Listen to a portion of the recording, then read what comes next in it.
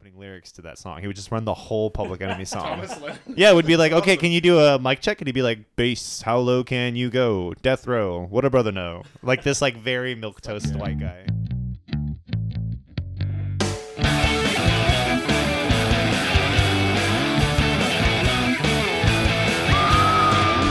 Sunday Scaries. Hey guys. Hey. Hey, what's up? Oh, you know what? It's good to be here. It's good to be here. Hey, my name's Travis. I'm hanging out with Cameron today, Hello. and I'm hanging out with Daniel today. Hey, everybody. So this is weird. This is the first episode that Tyler hasn't been able to make it to. I'm sitting in his chair. Yeah, it's cool. You can sit there. It's I think. comfy. Hey, You have to stand in for him, so we're going to ask you for very firm medical advice. yeah, you got to give us the input on how cardiac surgery goes. So behind the contusions scenes. are what happened. He's a little busy today, but that's fine. We got some other awesome buddies. He here is to a hang out with working us. medical I professional. know he has a so- real job. This isn't the only thing he does. Apparently, he has to do shit. Yeah. Hey, it's a Sunday Scaries. This is Sunday Scaries. This is a podcast about horror movies and things about horror movies and things that people who like horror movies might like talking about. Today, what did we watch, guys? We watched The Black Phone. Hell, We're going to get at this. I'm going to do that every time. I know. All right, It's good. 1, 2, 3. The Black Phone. Nice. Oh, okay, so you want to hit the highs? Yeah, I'll let's go high. I go high, you go You want low. one more? Okay, You okay, want okay. one more? 1, 2, 3. The Black Phone. There we go. That was it.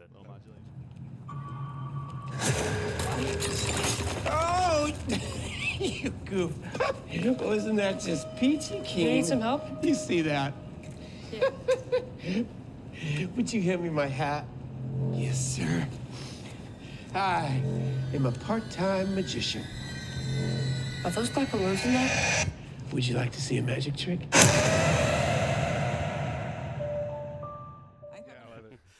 So brand new release. I assume this was both of y'all's first time watching it, right? First time, period. Never read the story, I don't think I've even read Joe Hill, so. Yeah. Oh, yeah, it was based off of Joe Hill. I didn't know that. We'll one. definitely get into that. Yeah. I know this is we went to go see it yesterday. Yes, thank you for the in theaters. tickets. That was- Yeah, of course. And the mozzarella sticks. Those were Absolutely. delicious. You got mozzarella sticks too? Yeah. Did he give you? He gave you the treatment? That's my move, He didn't man. give it- I got I to just I fucking... feel cheated. Yeah. No, no, I bought myself mozzarella sticks. Yeah. Okay. I usually yeah. do fried pickles.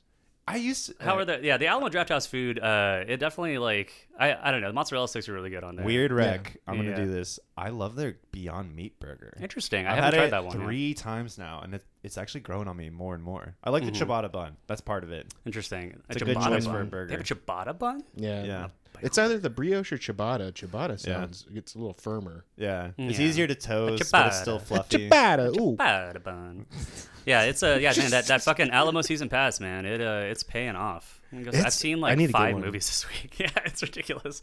So you did see Minions. I did. Well, I might have. I've seen it You, twice. oh my God, what were you please. wearing? What were you wearing? I had to wear a suit and tie. Of There you course go, I were. okay. Like, what, you think I'm a fucking scrub over here? Yeah. I'm not gonna show up to an event like the Rise of Gru without, I'm gonna respect the art form. Has Gru risen? Can we confirm? Isn't it called the Rise of Gru? It's called Minions, not comma, apostrophe, the Rise of Gru. Yeah, the Rise of the Rise To of be Skywalker. unnecessarily specific. Yeah. But yeah, Was guys. it better than Rise of Skywalker? Hot take. Hot Yes. take. Yeah. I mean, I took more away from it than I did from Rise of Skywalker. See, that's what I it's left about. the theater feeling like, all right, so the Black Phone. Anyway, yeah, guys. Scott Derrickson's most recent movie since Doctor Strange, actually. Notably, I think we talked about this during our episode about Sinister. Scott Derrickson stepped away from directing Doctor Strange and the Multiverse of Madness because of creative differences and issues with the studio and stuff that made whatever, we can read into that or not. And he let Sam Raimi take the helm. That was a whole fun thing. Which I heard was like a pretty peaceful passing of the torch. Yeah, it between didn't them. seem like there was any animosity there. It seemed I follow genuinely Derrickson like on Twitter, and I remember at the time he announced that he was just like, "Yeah, it's just not working. Like, I Yeah. no hard feelings anywhere, but I think I'm gonna go do this instead." I think he too, like right after, he was like, "I actually have something loaded up. I really want to do." Yeah, he wanted So. to come direct this movie, The Black Phone. Which, yeah, good on him. Wise Like, choice, yeah. exactly. 'Cause I liked Multiverse of Madness. I did. I think it's definitely the most interesting Marvel It's movie very that's ever been made. Raimi-esque. Yeah, I think those are the best parts of it. Which for is sure. intriguing to me in a lot of ways. If you go from Derrickson to Raimi, what does that say about the Doctor Strange franchise? Is there some kind of Right. intuition that a person steeped in horror, directorial like Skew is like the person for that character? I think that or- was in my mind. I think that what came first was them thinking we want a horror element to this movie, Right. And then them saying, well, we have Scott Derrickson on board already, Right. You Let's think he just went keep too rolling deep? with this. Like he was like, we're gonna make it really scary. I think I don't know, because I think that Raimi was trying to push it even further. Arguably, Raimi, yeah, because he Yeah. had the whole like, the Raimi shots. Yeah. He like the guy. the Raimi-isms. The Raimi-isms, yeah. Yeah, those are the, And and then- like I said, those are the best parts of the movie. Exactly. Yeah, Like, and it an kinda otherwise made it. somewhat nonsensical plot.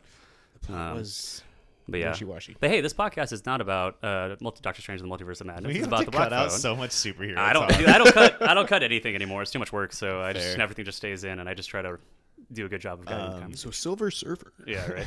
But yeah, so like overall takes. Well, your first blush of this movie. I feel like I don't know. I came out of it all like pretty happy and everything.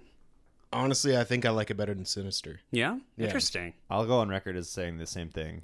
Interesting. But I'll add that I think the emotional catharsis in this is stronger than Sinister. Sinister is kind of Yes. a little bit of a lingering question mark. And also, the ending of Sinister is much more nihilist than this one. Right. This one definitely has somewhat of a wish fulfillment But kind of you can see ending. there's so many. Like it's almost like they didn't even skip a beat. Like there's so many things in Sinister that they use in this movie. You're like, wow, it's almost. Like there's some things you're like, I feel like they just took footage from that movie, like all the Yeah. 70 millimeter or whatever, Well, all the old school the stuff. Super I was 8 gonna say stuff. I loved that. Yeah. because I love the dream sequences were shot in Yeah. 70, and it kind of took you back to like it really immersed you in the 70s vibe.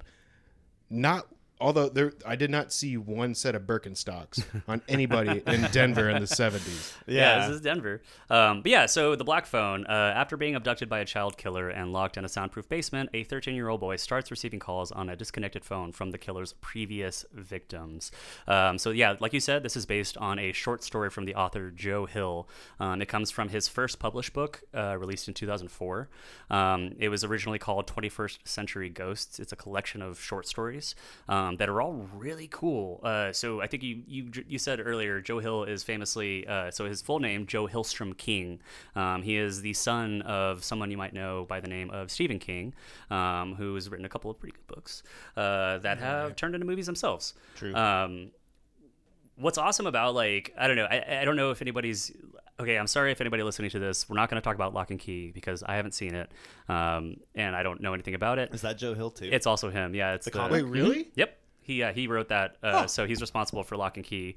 It makes a lot of sense. though. But yeah, I his stuff, watched the first season. yeah, his Joe Hill is really cool. Like I've at the risk of sounding like so nerdy because I feel like the last episode was also about a movie based on a book.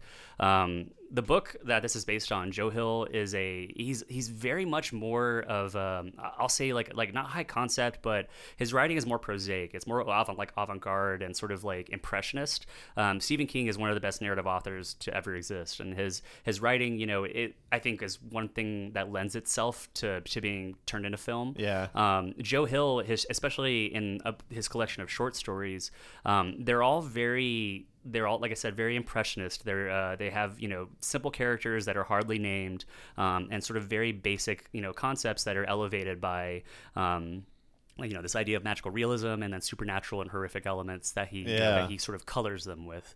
And so, yeah, this book of short stories that this movie is pulled from has a lot of those. And this short story is only 20 pages. I think, we'll get into that a little bit more here. But yeah, so this is Scott Derrickson's first movie since doing Doctor Strange. He's teaming up with the old crew. He's got Robert C. Cargill, the guy who also is his co-writer on Sinister. I don't think he worked on Doctor Strange, but he worked on the. He definitely helped. There's Yeah, no way you don't work with. It's kind of that so duo close together and not put it's something on it. Yeah, exactly. They seemed kind of like paired for most of the stuff they do. But along with the co-writer, he also puts in, we get Ethan Hawke showing back up to team up with Scott Derrickson. And then also Jason Ransone, our Detective So-and-so from Sinister, who I love Jason Ransone. What a dream. Yeah, he shows up. We mentioned it in the Sinister episode, but he's also plays the older version of Eddie in It Chapter 2. Yep. He's got he's got a bunch of credits. He's Ziggy in Sopranos, yeah. Also, Rip. Yeah. Oh, yeah. A lot of people We're losing a lot of like classic like Italian. Someone tweeted was like, "Watch out, Italian Americans." Yeah, yeah. Rule of threes. Yeah, for those listening in the past week, we lost James Caan, another famous horror icon. Oh man, I'm gonna feel Chicolo. horrible. I don't know. I made that up. Yeah. But Really another actor weird. from The Sopranos passed away recently. So yeah, Pauly it seems like Walnuts. Tony Sirico. Tony Sirico. Yeah, Died somebody's at taking out 79. these. Somebody's whacking all Someone's of these. getting whacked off. Yeah, these classic mobster actors here. But yeah, this so we have like sort of a murderer's row of filmmakers showing back up to do what they do best, which is make some cool. Sinister was very King-esque, and then this movie is obviously written by a king, if not Stephen King himself. But it's got that vibe. It's got that coming of age '80s, small town. All All right, the kids are running around doing their own shit. I don't want to derail us too much, Yeah. but I actually want to push back against Stephen King being the GOAT. Yeah, That guy needs an editor. yeah, that's fair. Here's what I will say. It's the blow. There's a reason all his stuff gets made into movies is partially because it's a very clear visual language, and also because it's such a it's a good narrative. He has a good eye for narrative. He just sprawls like all his stuff. There's Yeah. stories within stories. Like we listened to Pet Sematary, and there were like 2 entire other stories embedded inside of it. And I'm all for like telling these stories. I just wish it didn't have the framework. It's like a novel within a I get novel, it, and yeah. I'm like, I just want to know the Pet Sematary story. That's what I kind of like about it, though. Right. I get that people appreciate it's kind of rounding out the universe in a lot of ways. But I don't know, man. Like if it's really that good of a story, it should be that good of a story on its own. And I don't think anybody I would agree, disagree yeah. with calling Stephen King's writing style prolific. I think the most yeah. accurate sentence is like he is the most prolific author Yeah. of our lives. I mean, the sheer amount of pages that Yeah. guy's put out has to be greater than any other author I've ever known. I will say, I don't know, his narrative style though is Like something him or James Patterson. Yeah. Yeah, different. Yeah, slightly. I don't know. There's probably some crossover in that readership. Right. I have to assume. But he's a great guy, so it's hard to hate Stephen King. He's been like a very there's a story that Stephen King has these things called like dollar or penny shorts or something. It was like if you have if you read a short story you really like, you can actually mail him and like kind of if you can get in the touch with him, licensing for it. yeah, he'll sell you the Yeah. license for like $1, I think, Yeah, or to something adapt it if or you whatever. wanted to adapt it because he Yeah. just wants to see his stuff made. Also, he has I think that's how buku money, so he's Christine- probably not worried He's like, I about don't it. fucking care. Wasn't that how Christine and Cujo were made? I don't know. I just heard about the deal. I don't know Okay. what came out of it. But there's like rumors like film school kids will like petition him. They're like, "Hey, we love this story. Can we make it?" And he's like, "Yeah, of course." Because I remember the follow up quote to that is always my favorite. Whenever he talks about like how his work or how the movies get perceived, because he's like, Right. for me, it's a win-win situation. If it gets taken and turned into a really good movie, then I get the credit for creating the original story. If someone takes it and makes a movie that's not that great, then they say, well, the book was better. Right. And it's like, well, he's very Damn. and Damn. he's a practical guy. Yeah. I read his book On Writing, which I think was really, really illuminating. And even parts of the Dark Tower series are like autobiographical in the way that I I totally forgot he wrote. oh man, Oh my you, God. I mean, I and there's can't a lot believe of I watched. stuff. I read all of that. Yeah. Really? Yeah. What'd you think of it was a movie, right? That they came. I out did with watch the movie. Matthew. Yeah, Idris Matthew Elba McConaughey is the bad and- guy. It was, I don't know, man. How could you take something that is roughly 10,000 pages in total and boil it? Try to Like even the, compress it the in. Well, I'm first sure they one's tried like to make it a 1,000, franchise. and like boil it down to like an hour and a half, hour 40, and like not cut out things people are gonna love. Which that is the number one King complaint. Is they're like, why didn't we have this or why don't we have Yeah. that? And you're like, have you read his books? That he has Right. 50 things. It is a 1,000 page novel. Yeah. And I like and everyone famously explains the ending, and I'm like, what in the hell? And it's like you got to trust King because he's gonna get there. Yeah. But part of me is like, bro, you told a 1,000 page story and what could have been done in like 300. As the editor in me is like, we got to get this down. Like modern times, you're probably not selling a 1,000 page No. novel off of anything other than like clout. Yeah. So I don't know. I'm not trying to lay the gauntlet down. I just like to I be don't the know. It sounds like you cautionary- want to fight Stephen Yeah. King. He's so Do we Stephen have- King, if you're I can listening. get him on the yeah, phone. he's so he's so nice. I follow him on He's Twitter. 74 years he's old, so Daniel. cool. He's like He could he, still you take up, you. yeah. He's got that old man strength. he seems so nice. He like just wants to give back to the writing community and stuff. But Yeah. I'm like, why are we letting this get? We're letting. Sometimes I think the name gets away from the craft, and I'm like, are we saying it's good because we just say Stephen King is good, or are we saying it's good because it's good? Right, and it's funny you bring that up because I remember. Sorry. I mean, sorry. that's Yeah. Hollywood too. Yeah, and I just think nothing should be above reproach, Yeah. myself included. Joe Hill actually famously he kind of started his writing career. He started attempting to get published in 1997. He explicitly started trying to publish under the name Joe Hill rather Right. than Joe Hillstrom King, and for a full decade before he actually revealed his full name to publishers because he was like, everybody's gonna buy my fucking books if they know that I'm Yeah. Stephen King's son. Also, They could just sell look it at off him. that. Yeah, he looks He like looks the just fucking like him. skeleton. Yeah, exactly. Yeah. He looks like a baby skeleton, just like Stephen King does. Which is with so the bowl cut. interesting. It looks just like Stephen King. Yeah. just younger.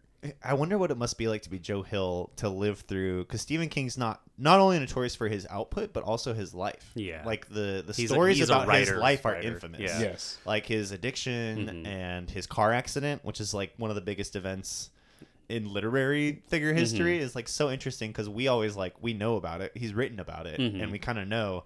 But he lived, like Joe Hill lived that. Yeah, And and the that- way it gets, it pervades his writing. And Such so an from interesting- Misery to Doctor Sleep. Yeah, like do you to- think people ask Joe Hill what was it like being his Oh, sure. son, or Yeah. like dealing with your father being in like a coma, almost Yeah. dead? And he's for- like, yeah, I don't want to talk about my writing. Of course not. I don't want Right. to do that at all. Right. There's just so much there. It's like the man is as much a legend as Yeah. his myth, I Yeah. guess.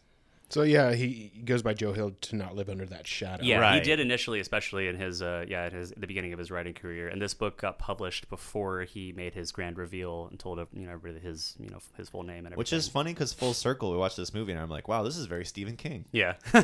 Which Yeah. is Joe Hill like, oh, I wish people would stop saying that, or like, Yeah. I don't know. At this point, he's probably so like well published. He's like, whatever. It is I don't interesting know. because Yeah. out of the short stories in the book that this came from, this is the most King-esque, Right. short story. There's so many other ones that are about adults and adult writers actually, and like some other stuff. But Well, this let's go ahead and just name what makes it King-esque, because that's going to be the It is- biggest, one of yeah. the biggest talking points, So, right? and that's kind of Yeah. for the next point too, especially it hosts a cast of young actors playing children who are based it's set in the 70s in Colorado, and these kids are definition latchkey kids. They're running around taking care of themselves. Dad's getting an into alcoholic. fights, like That's dad's- literally, all like, of the parents. Yeah, all of the Opum. parents and adults Yeah. in this movie are virtually useless or not present, or actively malicious. And that's kind of like one of that is one of the primary King elements of it, that and the supernatural elements of it, and the sort of this high fantasy sort of undercurrent overlaid with with a horrific sort of realist story. Like the whole cast of kids in this I think does a pretty good job though, great. on a spectrum, but So like good. they I think they execute well what could be a train wreck of a film. I think always when you have an entire cast of kids, it's risky territory. It is, but I also feel like, especially at this budget level of a movie, if they're making the movie with these kids, like they know they've got it. They had to have done the right auditions or something, because Yeah. kids are like they're not a liability. That's rude to say, but it's like you only get so many working hours out of kids, and they want to work more, but like legally you shouldn't, physically you shouldn't, ethically you shouldn't. Like they say, like you get like a good 6 or 7 hours on a 12-hour day or something. That's it. And by the same token, Yeah, I think For this sometimes. whole movie, holy. yeah. I mean, I don't They think just- I don't know if longer that's shooting to this times. exact Yeah. like shooting schedule, Mhm. and I think Mason Thames is the lead. Thames, or He seems like he could California, go I all don't know day. what to pronounce it British. Thomas. Yeah, Mason Thames. Thame. Yeah. He's French. Yeah. I think he looks like he could go all day, but like you still shouldn't. Like Yeah. they once kids start to get tired, like adults have this like ability to be like, okay, I'm tired. Right, but here's just what I'll power do to through. conserve energy. Mhm. Kids, when they get tired, they're just done. Yeah. And you can tell in the performance, they're like, wow, that was the yeah. end of the day. They were like, all right, I'm out, man. Sure. I cannot do this. They have homework they do. Like sometimes they do homework between setups. Mm-hmm. And It's to his credit, wild. I think Scott Derrickson gets great performances out of most of the kids in Yeah. this movie. Yeah. Like I said, there's a spectrum of, I guess we could say, of like the different performances and stuff. I think most notably, so the younger sister I think is kind of the standout. Like She was great. her performance, she Best plays use the of little fart sister. knocker I've ever heard. So Yeah. intense. Yeah. Yeah, Madeline. Fart knocker. knocker. Fucking fart knockers. I was like, I forgot about that. Yeah. Forgot about fart knocker. Exactly. Madeline McGraw, she plays Fenny's older sister, Gwen. McGraw, yeah, she started acting in 2014 at the age of 6. She debuted in the TV series Bones. Yeah, so she's a young actor, but she has a lot of credits already. You kind of have to be if you're going to pull down a movie like this. Like, you have to know how sets work. Yeah, Yeah. be That or just familiar be with the industry really already. freaking good. Yeah. Which is like that's why it's like a kid actor's debut performance is like they'll knock it out of the park. You're like, where did this child come from? Yeah, because she was like, she had to nail that audition or something because she had so much spunk. Yeah. And she carries, the other half of this movie, the entire parallel plot that was added to, to grow the runtime and sort of add, stuff to cut away from whenever we get out of the room that Finney is trapped in. Yeah, and then of course Mason Thames, we mentioned him already, Tim Thames. Tam. Yeah, he plays. Tim Thames. He's the lead role of Finney, who gets kidnapped and locked in the basement. He's a little bit newer on the scene. He started acting in this short called After Omelas, which has like an interesting, like a kind of a similar plot to The Black Phone. Actually, it's like based on it's a city fairy tale where two kids are like kept in like perpetual filth and darkness and misery until they escape one day. But I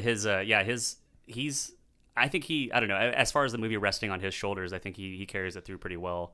He says a lot through his eyes. Like he has a very good, like, he doesn't have to say much, but the anger and like the parallel between like him watching his dad beat his sister and then the look he gives the grabber every time he comes into the room, or like they were one and the same. And he was able to say so much without saying anything at all. Very expressive. Yes. Yeah, really, really great performance.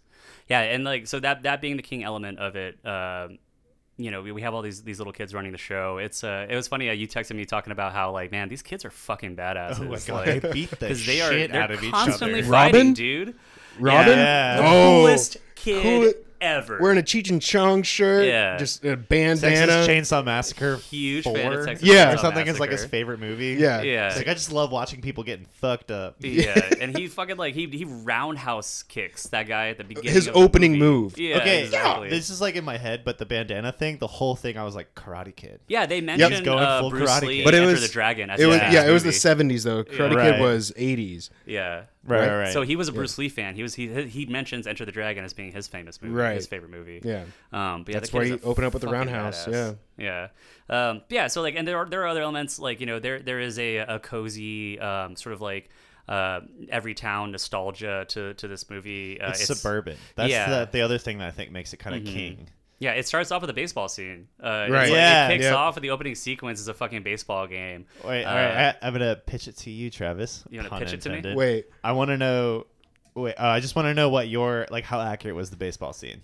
It was. What worked and what didn't? I was literally the very first pitch that was like, so obviously like Mason Thames like mechanics, like he's not delivering a pitch that looks like the ones that they like wrote. Is it curved? It Yeah, had- I heard it you had- laugh. You snickered to yourself. Yeah, You're like, he threw a two-seam fastball that had an upward right break to it that looked like it was thrown at like 70 miles an hour. Yeah, I was Yeah. like, that thing, it fucking. and they show it on camera. You watch the trajectory of the ball. Yeah. I think from like behind him. Yeah. So you get You to see it see his from- perspective. From a exactly. cinematography standpoint, I was like, that's a badass baseball shot. Right. Yeah. And like, it worked really cool. But yeah, obviously, like Mason Tim's little body, the way he like contorts himself, I was like, oh, that's not coming out of that little guy. But it his still arm is looked really mint. cool. It's His mint. arm Yeah, is right? mint. It made me think like the character had watched a lot of pro baseball and was just trying Yeah. to copy what he saw his pros Yeah, do. he had does a- the like high leg raise. He threw a and, pitch like, from the stretch, and Was he it had like like okay Nolan mechanics, Ryan but or yeah, like a Nolan Ryan pitch. Yeah, he needed to drive his weight forward a little bit more and come over the top. That was the whole thing. But, Mason yeah, Timms, if you ever need baseball coaching, Travis here in Dallas can help. Hey man, yeah, we'll go. Come out and play some Sandlot baseball with us. It'll be a whole thing. Y'all play like beer league. We do. We are drinking beers and That smoking poor cigarettes child the entire would be time. like, "What is Mason Timms Actually, kinda- very 70s and very like. Honestly, you really you're want to get right. prepared for the movie. You're You right. should have Yeah. come and Yeah. watch Travis play baseball. Yeah, Bad exactly. News Bears. Yeah, exactly. Yeah, but that whole opening sequence, is fucking great. Like they had this that opening thing with Bruce Yamada, who ends up being like one of the first victims. You knew though right away. Yeah, you knew. Yeah. It was great having that little. I didn't include this in my notes or anything, but like having that was such a good like baseball movie scene. I was like, I kind of wanted I was like, I want a whole movie about this. It really about their fucking like the first team. third of the movie really immerses you into the Yeah, community. it's all set up. It is Yeah, interesting, it's yeah, beautiful. and that is all like I'll kind of dive into a little bit more about stuff in the movie that wasn't included in the short story, but like they're building out the first entire act of this movie with a nice coming of age setup essentially. Yeah, where little, like small town America. yeah, they have to Then establish him. There's always and- that black van in the background. What's that doing there? Yeah, Like every time it showed up, we're like, oh, of course. Yeah, Of the course black it's gotta van happen. ominously pulling out of a corner, which and, is kind of funny. It seems like a literal parent's nightmare. Right. Like kind of the joke is like, I don't know about joke, but like he is every parent's worst nightmare. It's Yeah, he's like the a boogeyman. stranger in a black van picking You'd up think your Chitty son. somebody Chitty would have Bang flagged Bang, that down like earlier. the child snatcher. Yeah.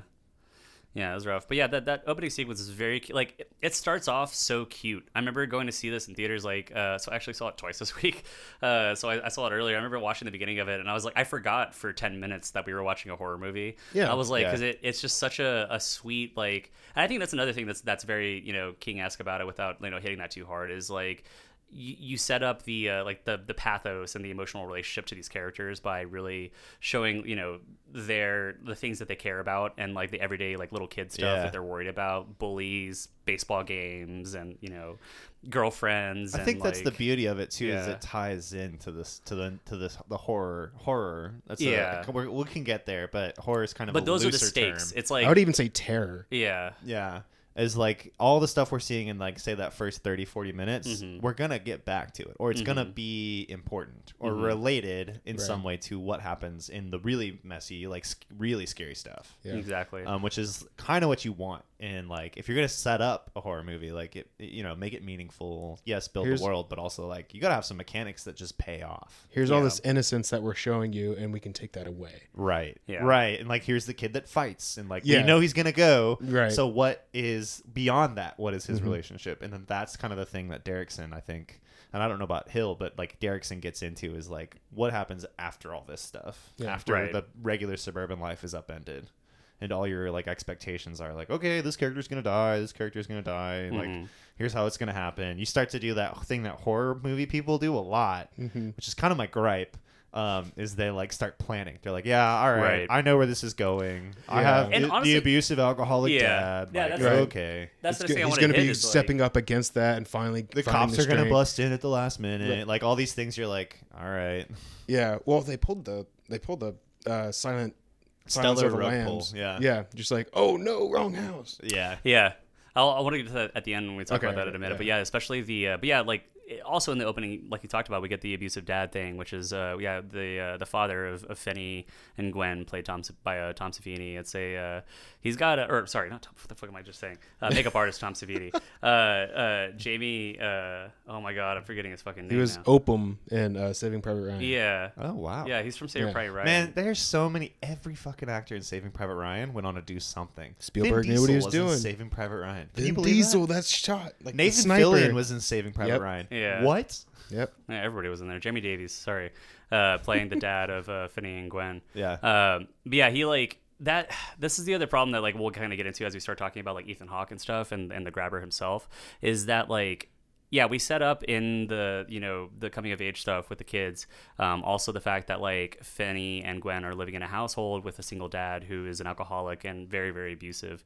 And like one of the first scenes that we get where we really get to showcase the actress who plays Gwen, like her acting ability, is like she's getting belt whipped by her dad after the cops have come to his work to ask him about like her visions and Yeah, stuff. because she has visions. Yeah, she has dreams. clairvoyant visions into Another like check mark in the Stephen King box. Mm-hmm. This Yeah. teenager with superpowers that may or may not be good. We don't even. But her mom also had those too. Yeah, which I think is like Firestarter and The Shining. The I mean, Shining. yeah, oh yeah, that's Dr. literally She the whole essentially point of had The Shining. Shining. Exactly, Yeah. right? Yeah, so what do you guys think about, like, because so that entire plot, right, of the sister having this like clairvoyant visions of stuff, it's basically like there's like one paragraph thing in the short story where basically Finney has already been kidnapped, and he's imagining, when in the short story is his older sister who's like 3 or 4 years older.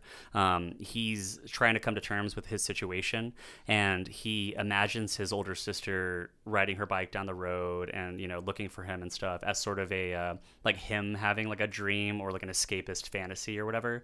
And it kind of, the way that Joe Hill writes, it transitions into this like actual prosaic like narrative of them describing the sister driving around and like riding her bike around and like trying to search for the house and stuff. And so there's like this element in the story where once he actually starts talking to the ghost, they say, your sister was actually looking for you. You're right. You know, there's people out there that care about you and stuff. And I think the way that they decided to expand that to add, you know, they needed something else going on in the story to cut away to go back to, and to add, you know, like it's to the runtime, to the plot, and to like develop it into like a more fully thought out feature. And I think that's where that came from. But the little sister in this film, yeah, like you said, she's clairvoyant. She can see things that have happened and see stuff when she's dreaming. And yeah, like you said, I think her mother also had the same gift. And her dad is coming to terms with this by abusing her, because we learn through like a little exposition later that her mom killed herself because she was having visions that were driving her to like insanity or to commit acts that were violent or something. So she eventually took her own life, and so because of that, her dad is taking it out on her by trying to repress that and keep her from being in touch with it. But it creates this other side plot through which we develop sort of the detective investigation aspect of it. Which is, I don't know, I enjoyed it a lot. This gets into one of the things that I think they added that I'm not sure, like there's a couple of like, I feel like loose ends or elements that are added to the story that don't get fully realized or paid off in a way. Like what? In that sense, like also the fact that like the daughter is clairvoyant and can see, like, you know, she has this like this telepathic ability. It doesn't seem to have any relationship with like the black phone, or why Finney is seeing ghosts, or where the black phone comes from, or why it has this power or anything. Well, because she ties her powers to her relationship with Jesus. Yeah, she's constantly talking to Jesus throughout the. But she hid that fact. She hid the fact that she was religious. And that's why she kept it in the dollhouse. So I always found it like really interesting. Like, does now the father not believe? Like, is he away from the church now? So she has to hide her ties to religion because that's how her mom was. Right. I thought it was funny because I thought it was almost like a way for her to talk to, like, because it almost seems like she's talking to some like otherworldly, like, you know, like some eldritch beast or something. Right, because she made a cross out of nails or something. Yeah, but she personifies it as like what she knows. So she's like, oh, I'm talking to Jesus, and he's giving me visions of whatever. Whereas, like, you know, I compare this. The reason I say I feel like it's a little bit unrealized is because I feel like compared to, you know, The Shining, for instance, right, where, you know, in The Shining, when he has his, like, when Doc has his little powers and stuff, it's connected to a larger plot of, you know, there's this whole universe of other people who also have this power, who are connected to each other, and it's also connected to the house, the Overlook Hotel, where because the house is haunted too, but because he has The Shining, he's intrinsically like tied to it. Whereas in this movie, was it The Shining that she had?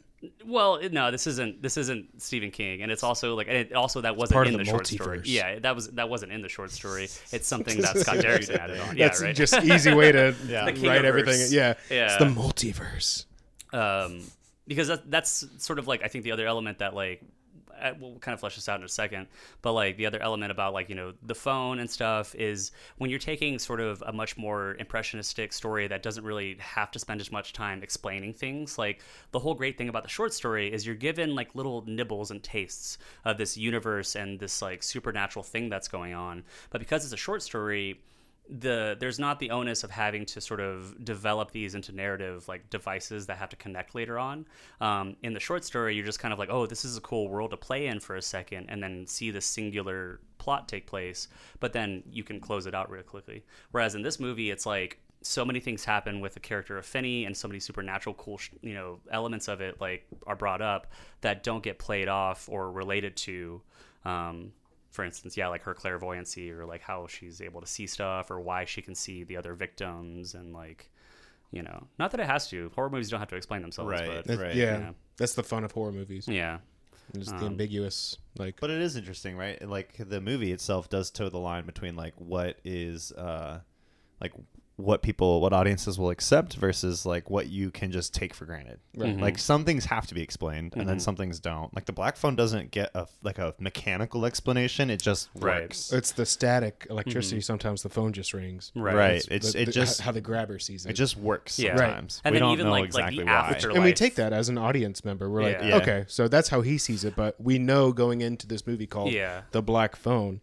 It's going to be about a black phone. Yeah, right. But I even, hope. like even that though, like the Fingers thing about crossed. the Yeah. black phone is and the way like the things that the sort of the things that we get in the movie, like the movie sets up rules about the black phone. Yeah. That then, you know, sort of that we have to follow, right? Where the kids start calling Finney when he's trapped in the basement. He starts hearing these phone calls and he starts talking to him and he's like, "Who are you?" And they say they don't know who they are. Like apparently when Right. they die, they lose their sense of identity.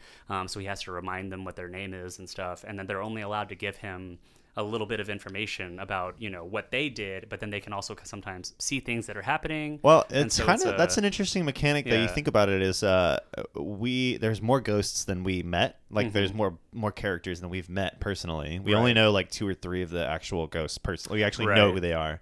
And one of them they introduced by just by flashback alone. You get to Yeah. know this character just through like a 70s era flashback. Because he happened to be in the same gas station. Right. And He has saw like him. one He's experience, but it is a Yeah. great way to kind of list like what are these characters, who are they, what are their abilities, kind of like thing. It's like, oh, you were the paper boy, Right. and then we get this explanation. So I guess it's it could just be a plot device, just a mechanic of like easily, quickly introducing Yeah, 'cause these ultimately ghosts.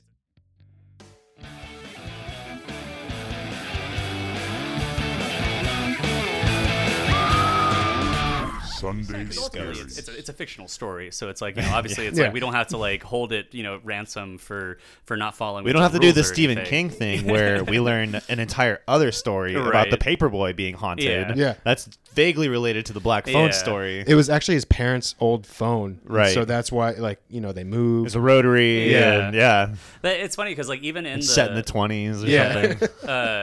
So Sorry, maybe we King. can just go ahead and talk about like Ethan Hawke for a second because that's like that's a big part of it where like the character of the grabber is like has like other elements that are hinted at as well where it's Yeah. like he's like he can hear the phone as well, and he says, you know, he's heard it a couple of times when he was down there, and he, you know, he references having been in the basement when he was a kid, and, you know, the phone being there, and so everything that's there, the whole basement is built out to have, you know, it's like somebody had been living down there, and so you have to wonder, it's like, oh, was this where he was abused as a kid and why he developed into the person he is? But yeah, do you want to talk about, man, Ethan Hawke's performance in this is like Amazing. And making the It's- most out of taking little and turning it Yeah. into so much. it's haunting. Because It's, how do you take a role? You're Ethan Hawke. You're a big star. I'm going to cover my face for the majority of the movie. Right. But then also give this crazy performance behind a mask. Mm-hmm. Like his vocal performance was great. Yeah. Like every mask you saw, like different tone of voice. Yeah. And the audio is like filtered, like the sound you would hear through his mask. Yeah. Exactly. Yeah. I love So that. it gave very Bane, like when they had the first mask on, I was just like, oh. And I like the way the element of like the mask changing throughout the Yes. throughout the movie, depending on what scenario he decides he wants to put Finney in. Yeah. Like, so he comes in, like the very first mask that he puts on has no expression Yeah. on it, has no mouth, and it's just him kind of like perceiving things. All of the dialogue all of their interactions in that room and stuff are pulled directly from the short story. So they're like word for word, essentially, like cool. the script of the Oh, movie. awesome. And it's interesting because like literally every dialogue moment of the short story is included in the movie as part of their conversation and stuff. But that obviously doesn't fill out the runtime, which I thought was interesting. Is like they put everything from the story into the movie, and then they just added everything else on top of it. Yeah, the only difference being that in the short story, the grabber is like an overweight man who's a part-time clown. There's no mask in it or anything. John much Wayne more Gacy. Yeah, much more Yeah, Gacy. definitely more. Because I got a John Wayne Gacy vibe just from. Yeah. Well, they said like too is like the character's inspired by Gacy, Dahmer, and There was someone one else. part in the movie that gave me I was just like, oh, that's straight from Dahmer. Yeah. Like, Dahmer's the only one that's had a victim almost escape. exactly that Like part he's the where only he one runs that away someone got out into the Right. neighborhood and he Yeah. still caught them and brought them back and home. talk to Right. the cops. Yeah. They're like, oh no, we're just having fun. He's a little drunk. We're Yeah. gonna take him back. They're like, oh, okay. You crazy kids. He's got a hole in his That head. actually happened. Yeah, That really it totally happened. did. Thank you, Wisconsin police. Yeah. For doing. Yeah, it's a whole ordeal. But yeah, he goes through. So I randomly mentioned Tom Savini earlier. And you're probably wondering why. But yeah, it's because the mask was designed by Tom Savini. He's like nice. prosthetic makeup artist and stuff, and One of the best. special effects maker. But yeah, the way the mask progressed throughout it is like when he's trying to go and make like peace with Finney, he wears the mask that has the smile on Right. it, right? And then like later on when he starts trying to play the naughty boy game. Naughty boy. Yeah, Which was is so gross. so- The fact that they even so call way it that. dirtier than it is, Ugh. yeah. Don't which is- play the naughty boy yeah, game. and I thought and this is as we so we can kind of like flesh out like the whole character of the grabber in general too, because this is sort of one of the only other really complaints that I had about this movie, as far as them like if you're gonna add you're trying to develop this short story into like a more developed plot and add elements to it to really flesh it out as a horror movie. There's a couple of reviews that I've read that talk about how boring this serial killer is. I don't know what you guys think about that. It's In the Black Phone. yeah, Boring In the movie. in the sense that like he doesn't ever really do anything. Like, and some people will criticize his character for being a little bit too flat as well. It's like he's a kidnapper. And then we kind of start to get elements and hints of like other stuff that he wants to do or has done, but it's never really portrayed in the movie. Right. Like I think the whole thing behind him, and I think why he could be called boring is because he's trying to get the kids to play the game, and we don't actually get to see that. Yeah. We get to hear about it, and we get to see him trying, like when he's sitting up top with a belt on and he has a sad face mask. He's like, oh, so he's done this before. He knows what he's Yeah. trying to do. So we see the product without seeing the process. Exactly. And I think because to that point, honestly, like, so over the course of watching this movie, not that like it's tough because like you want to like talk about the sensibilities of like filmmaking and stuff, but then also like what really elevates like especially a horror movie, right? But we get on-screen violence in this movie, but it's committed by the dad. Right, that's really the only example of I like. think that's what makes it And the great. kids like beating the shit out of each other. Yeah, That's the kids it. Yeah, beating the shit out of exactly. each other, right? But it's like as far as this, so it's like but it's interesting because as far as this character goes, maybe what they're trying to achieve is like the implication of what he has done or will Right. do.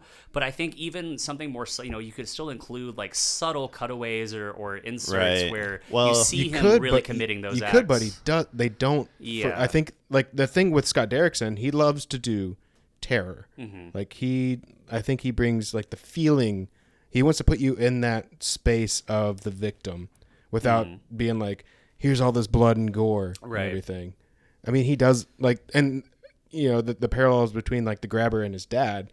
Like we get to see actual violence that his dad does, but we yeah, don't with the get belt, to right? 'Cause Exactly. that's the whole thing. Is I like think we that's get the a whole scariest part of the sequence movie. It Like is, that's honestly, the one it's that one stuck of the with most me the jarring most. scenes Yeah. that like is difficult to watch, where the dad is beating the daughter and stuff. And that's what I mean is like I think like. I don't know, as far as like the tension that I feel whenever in the scenes with the grabber and when he's in there with Finney, like I know that like we are meant to feel that tension and like see it, but it's like because I had that already and on screen I don't see this character doing anything. It's like I feel like he's less of a threat than some of the other people I've already seen. in this Yeah. movie. Right. So it's kind of like it's weird the way it lands. It's like a big show don't tell kind of thing. It's like he does kind of like talk a lot and menace a lot, and it's fine. You can do that. Obviously, like they did in other things, but and I think that the fact they that have his to performance is do so good is something. distracting. But It's like, the first mass character that he has that speaks. yeah, Bagul. yeah. exactly. But and the other gripe that I would have with that is that like most of the terror that comes from like whenever Finney is in the basement and stuff, or even like the scenes that are intercut with that come from jump scares and like editing Yeah. and everything, which is supposed to set the tone of it. But like I always thought it was a little loose that he wasn't more like obsessive compulsive about the state of the like cell that Right, Finney he's not stays going in. down there and There's checking a whole on him. bit where like Finney just pulls the giant metal grate off the wall, Yeah. and I'm like, he never notices. I'm like, this Yeah. man is so invested. He's either built this room from scratch or like fixed it. Well- that like why wouldn't he notice something like that? What You was know? it? Bruce even says like, "Oh, I made no how he got into the meat. pinball kid. Yeah. yeah. Yeah. It's like The when he pinball saw what kid. I had done. He spent a fortune fixing it. Yeah. He doesn't see that hole when he comes down Yeah, next. He right. doesn't. He doesn't seem to mind. Well, I guess the idea is that the entire device by which I guess Finney is sort of has his whole life is prolonged and stuff is the fact that the James Ransone character is there, right? So his brother, the kidnapper's brother, is coming to crash on his couch. Right, but or we whatever. don't find that out until like 2/3 of the way through. That's true. And he Yeah. menaces Or- that kid for Yeah. a middle third there. Since they're watching him there's a period where sleep. they don't overlap. Doesn't look around. Yeah. There's just something I think like I kept expecting Finney to take a beating, like more than Right. they gave him. Yeah. Yeah. Which maybe I think it would have worked a little more in the favor of the grabber is like seeing him Yeah. being able to just like he does it once, like just one hit KO After this he kid. Right. escapes. But like we That's just he's not we don't see him be sadistic in No. anything other than like vocally, like Yeah, verbally. and the only other way I Yeah. saw doing that would be like I said, because we have so we have editing wise the cutaways, right, where Right. through the device of Yeah. Gwen's dreams, we go back and see on that Super 8 Those are footage the other great. kids getting like kidnapped and stuff, which is really cool. And I thought that was the opportunity to show like them getting taken down to the basement and getting like So this is actually a really good question, and I come back to it sometimes when I watch some of these movies because there's a line to be towed between at what point are you glorifying by just like showing how Exactly. sadistic something Yeah. like this can be versus so like this movie's very victim focused, Right. Like every time we have a flashback we're seeing the victim's life, and it literally ends once we see like the black van Right. and a very quick like kidnapping scene. Yeah. Which, and to be fair to everyone, like kidnapping children is one of the harshest sensibilities. So you're not going to make a movie torturing children and get away Exactly. with Right, being yeah. like, well, it's just a horror movie. So Yeah, it's hard to do. There's such a line to be Yeah, towed. and So I that's think why that's I'm why you showed conflicted the about belt, it. the belt scene. with the Yeah, dad. because and that's the other thing. Yeah, that's what I'm saying is like you already include like obviously I'm conflicted because I'm like, all right, well I don't necessarily want to see more on-screen violence of these little kids or whatever. Right. But it's like Right. you already crossed that threshold by having that scene of abuse where it's like you have that and you're almost like setting up that dad character as well. Yeah. You're like, all right, well we're gonna come back to him and maybe he dies later, right, or something because you set up like the Right. tension and you're like, well. Here's an example of the situation we're putting these characters in, and we want to resolve it by the end of this movie. But that, Yeah. especially when you take into account the arc of the dad, where it's like there's not really any ever payoff of that. It's like his son gets kidnapped, and then he seems to feel remorse about it. But by the end of the movie, that doesn't seem to almost measure up to the thing that we've seen him do on screen. Yeah, essentially, too, the setup for his character is that because his wife died of these visions, he's terrified. He's terrified of losing his kids, but he's also just like a horrible alcoholic. Yeah. And his daughter having visions scares him. He even says it. It's kind of like a little arc beat. Is like he acknowledges that I'm terrified of losing my daughter the same way I lost my wife, and that's why I don't want you to have visions. And I guess that's And supposed in to be the the resolution same of that. beat, that yeah, in the conversation same they beat, have. he gets to the point of like, okay, you're the only like. Then I'm going to let you have these visions, which I had hoped would be more of a source of tension in a lot of ways for the second part of this movie, which is I think- the sister Gwendolyn trying to find her brother. Yeah, I think it was the fact that the cops It like pays believed off her. too easy. Yeah, and Yeah. then but at the very end, whenever he's like, I'm sorry," and gets on his knees and he's like, kind of bowing before them, and then she doesn't even like her face changes when she's like hugging her brother. Yeah, their whole style is like he's not even in their world anymore. Exactly. Yeah. Like, they're like, no, it's just you and me from here. on Which, out." to be fair, too, we're only getting the theatrical release. So, like, back to the point of the grabber, I have to imagine they shot something of Yeah. him just like burying a body or doing something else. Yeah, because they that- never hinted that he hid the It's bodies. an hour 48, like pretty tight, and I do think there's some room to give on the non-grabber stuff. Sure. Like once it Yeah. happens, but I do think there just seems to be a conscious decision not to like delve too deeply into this guy's psychology, either because it's like you're going into a very dark corner, or just out of respect for I don't know. There's something there that seems a little respectful to me, but it does make him a tame character. Well, 'cause in I think comparison. Yeah. they wanted us to view the grabber as a like the serial killer, child kidnapper, as the same way that you would if you only read it from the papers. Right. So we don't get a whole backstory behind him. We get shown by what Vinny sees. Which is funny too, because he has a brother. There's like Right. James Ranson's character is like a brother. Right. and How is he's he this not That's the thing, is, crazy like, I want to character. see because with the whole Why like, don't they interact? Not that I Yeah. that's what I was saying. Is like I also my- just want my more James brother's at Ransone work. on screen, but like I wanted to see what happens when he goes back upstairs and his brother's all coked out trying to figure out the investigation Yeah, himself. so his brother's like trying to solve the investigation of the missing children when find the literally masks. the grabber is his brother. They're Yeah. like Right. staying at the damn house. But I think Yeah. they wash over that because he does cocaine, so he he's can't. unemployed and he's yeah. like wild, which is fine. Like I'm not the But it's also two believability different of it houses. is there. I'm like, this yeah, actually happens. in yeah, real that's a life. big thing. Yeah. Well, that's the beauty of it too. Is where like the audience is like, we kind of once we figure that out, we're like, what the hell? Why isn't this happening? So it makes the rug pull at the end that much more like, Like, oh. how does his brother not know that he has that other house across the street, directly across the street from him? Right, that he but has that would his be the only van. way it would make any sense. Right. That's the thing. That's the only way it makes sense. Because why you can't? There's just no way that this brother could stay at a house where a child is being held hostage in the Yeah. basement. That's what I thought the whole And, time. I was like, that he kid doesn't literally hear tunnels through a fucking freezer where they store all their meat. I'm like, how is this guy not gone to get like a Yeah. steak at some point? And I'm like, that's weird. Cocaine, man. Why is there Yeah, dirt they in just the kind of write it steaks? off by being Yeah, coked out. you That's- don't eat.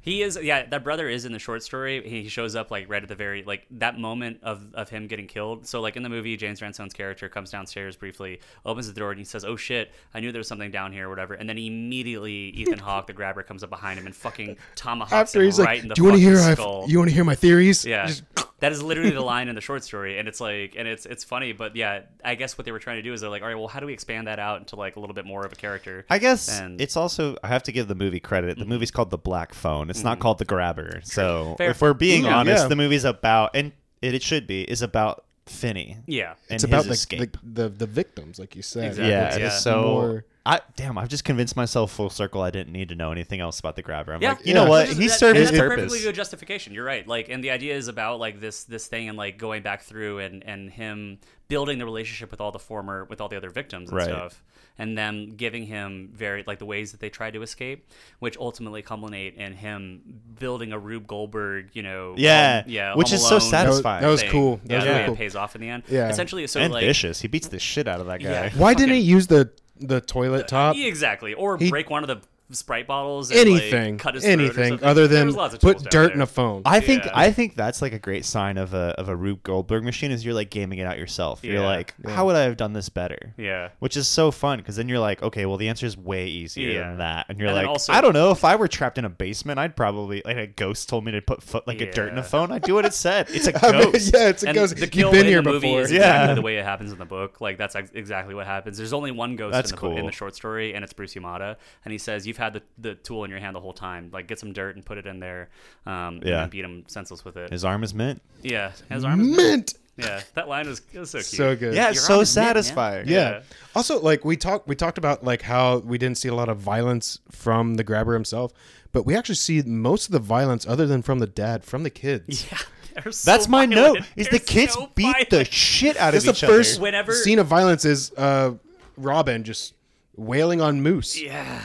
and then just the sister knocking some dude in the head with a When rock. that happened, I thought that they were gonna have a whole beat of like she accidentally kills that kid. 'Cause They he- played he it starts- like that. Gushing He gushes blood and he's just like He's like, I think I'm dying. catatonic. Yeah, That he's is like one of yeah. my favorite beats. Is she gets like they kick her in the fucking mouth, Yeah, and and then she's she kind of like tags lost out. a tooth, and they both just sit against the Yeah. fence, just like, oh man, Yeah, this we're was a both rough injured. one. this is where you go. You go sit on the bench. Yeah, you just like got tagged in capture the Yeah. flag. Yeah. Like, go sit and wait for your Yep. team. Oh, shit. Sorry about your blood. Yeah, I He's just bashed your, sitting there, your like, skull in, so Yeah. here you go.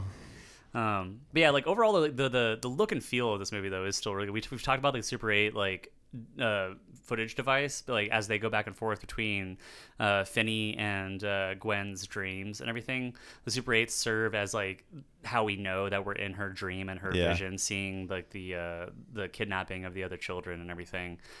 It's just like the whole device in Sinister where Yeah. all the murder. kind of his videos. motif. Yeah.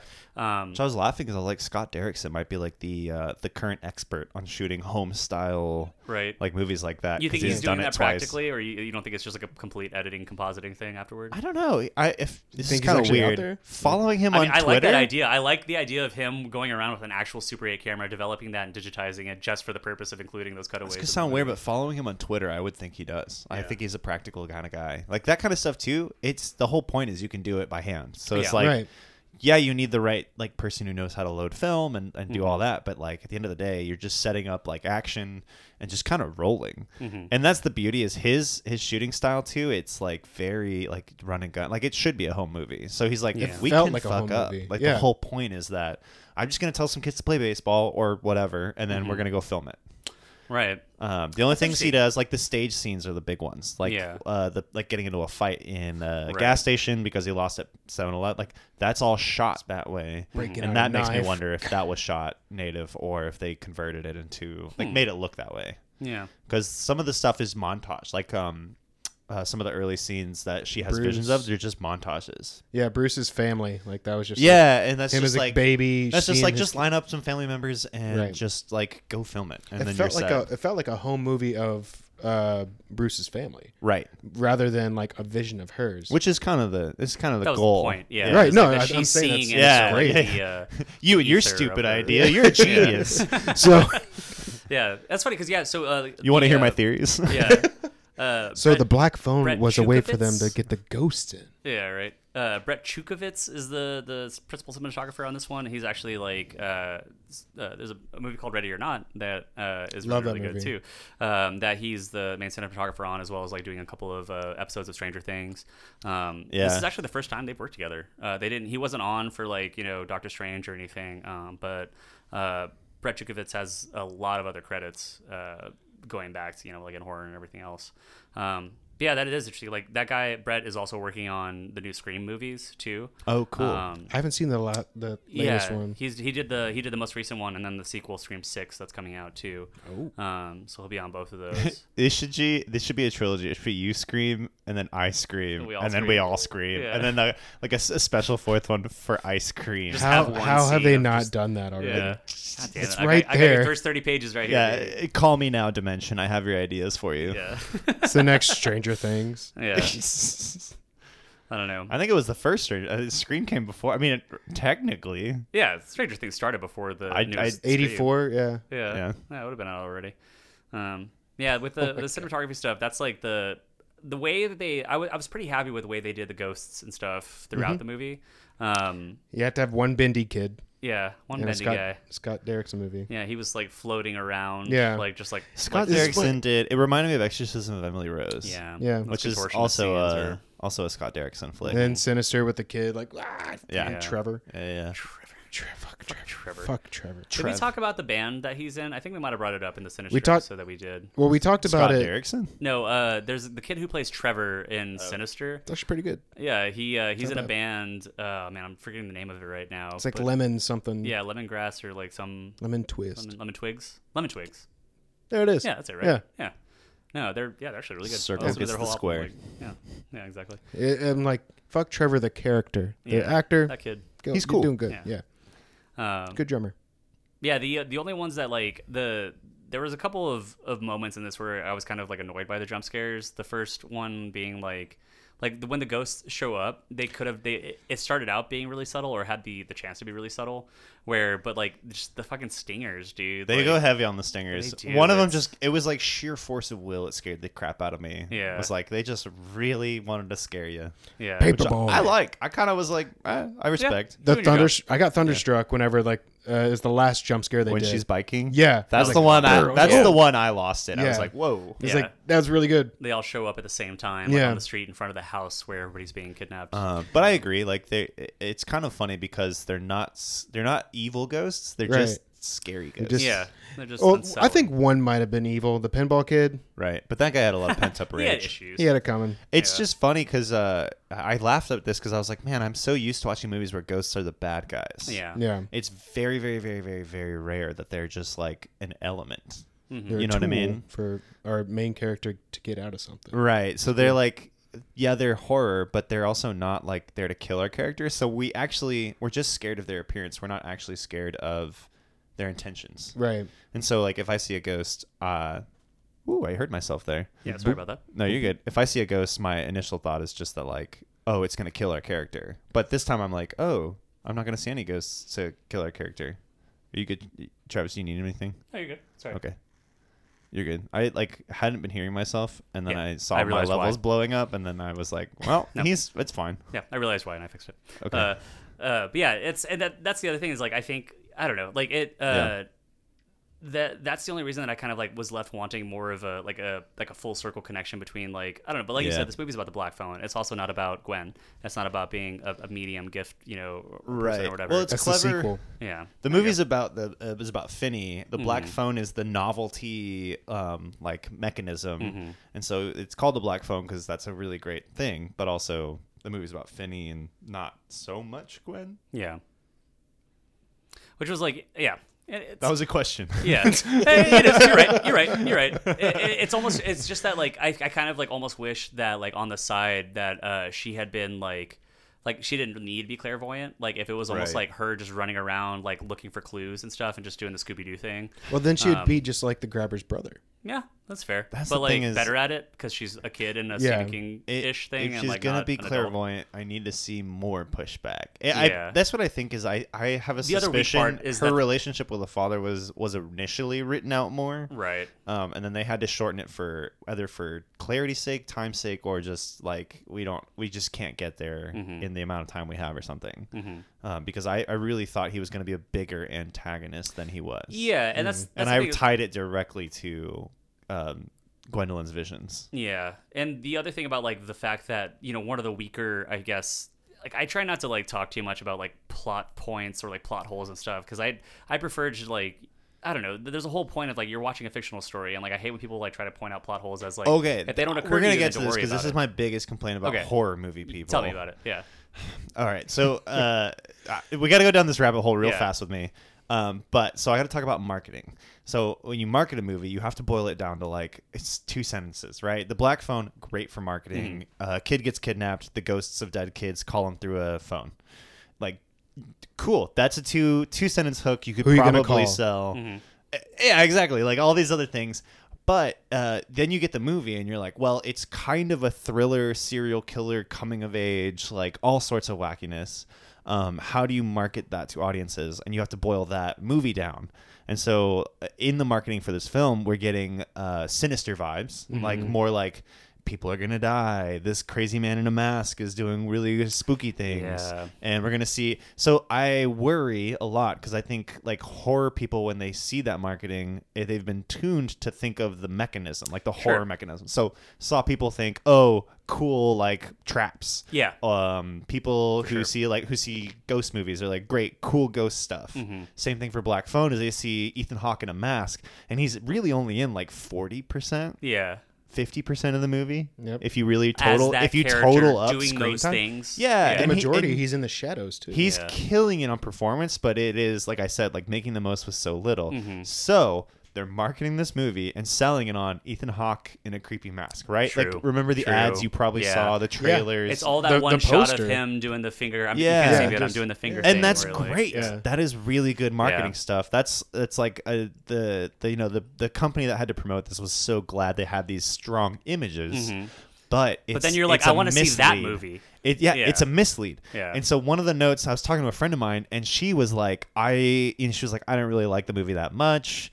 And horror people, a lot of them, the really like, even the like armchair ones will walk into horror movies and they really just want to have like their absolute mind blown. They like, True. and either they want to see someone get like disemboweled egregiously and like thrown on a crucifix, or they want to see like the spookiest possible thing. Right. And I laugh because it's like fixating on the mechanic and not the actual like storytelling. And it's no fault of the movie. We've seen the movie and we agree like there's a strong narrative there. The Finney story is great. It works.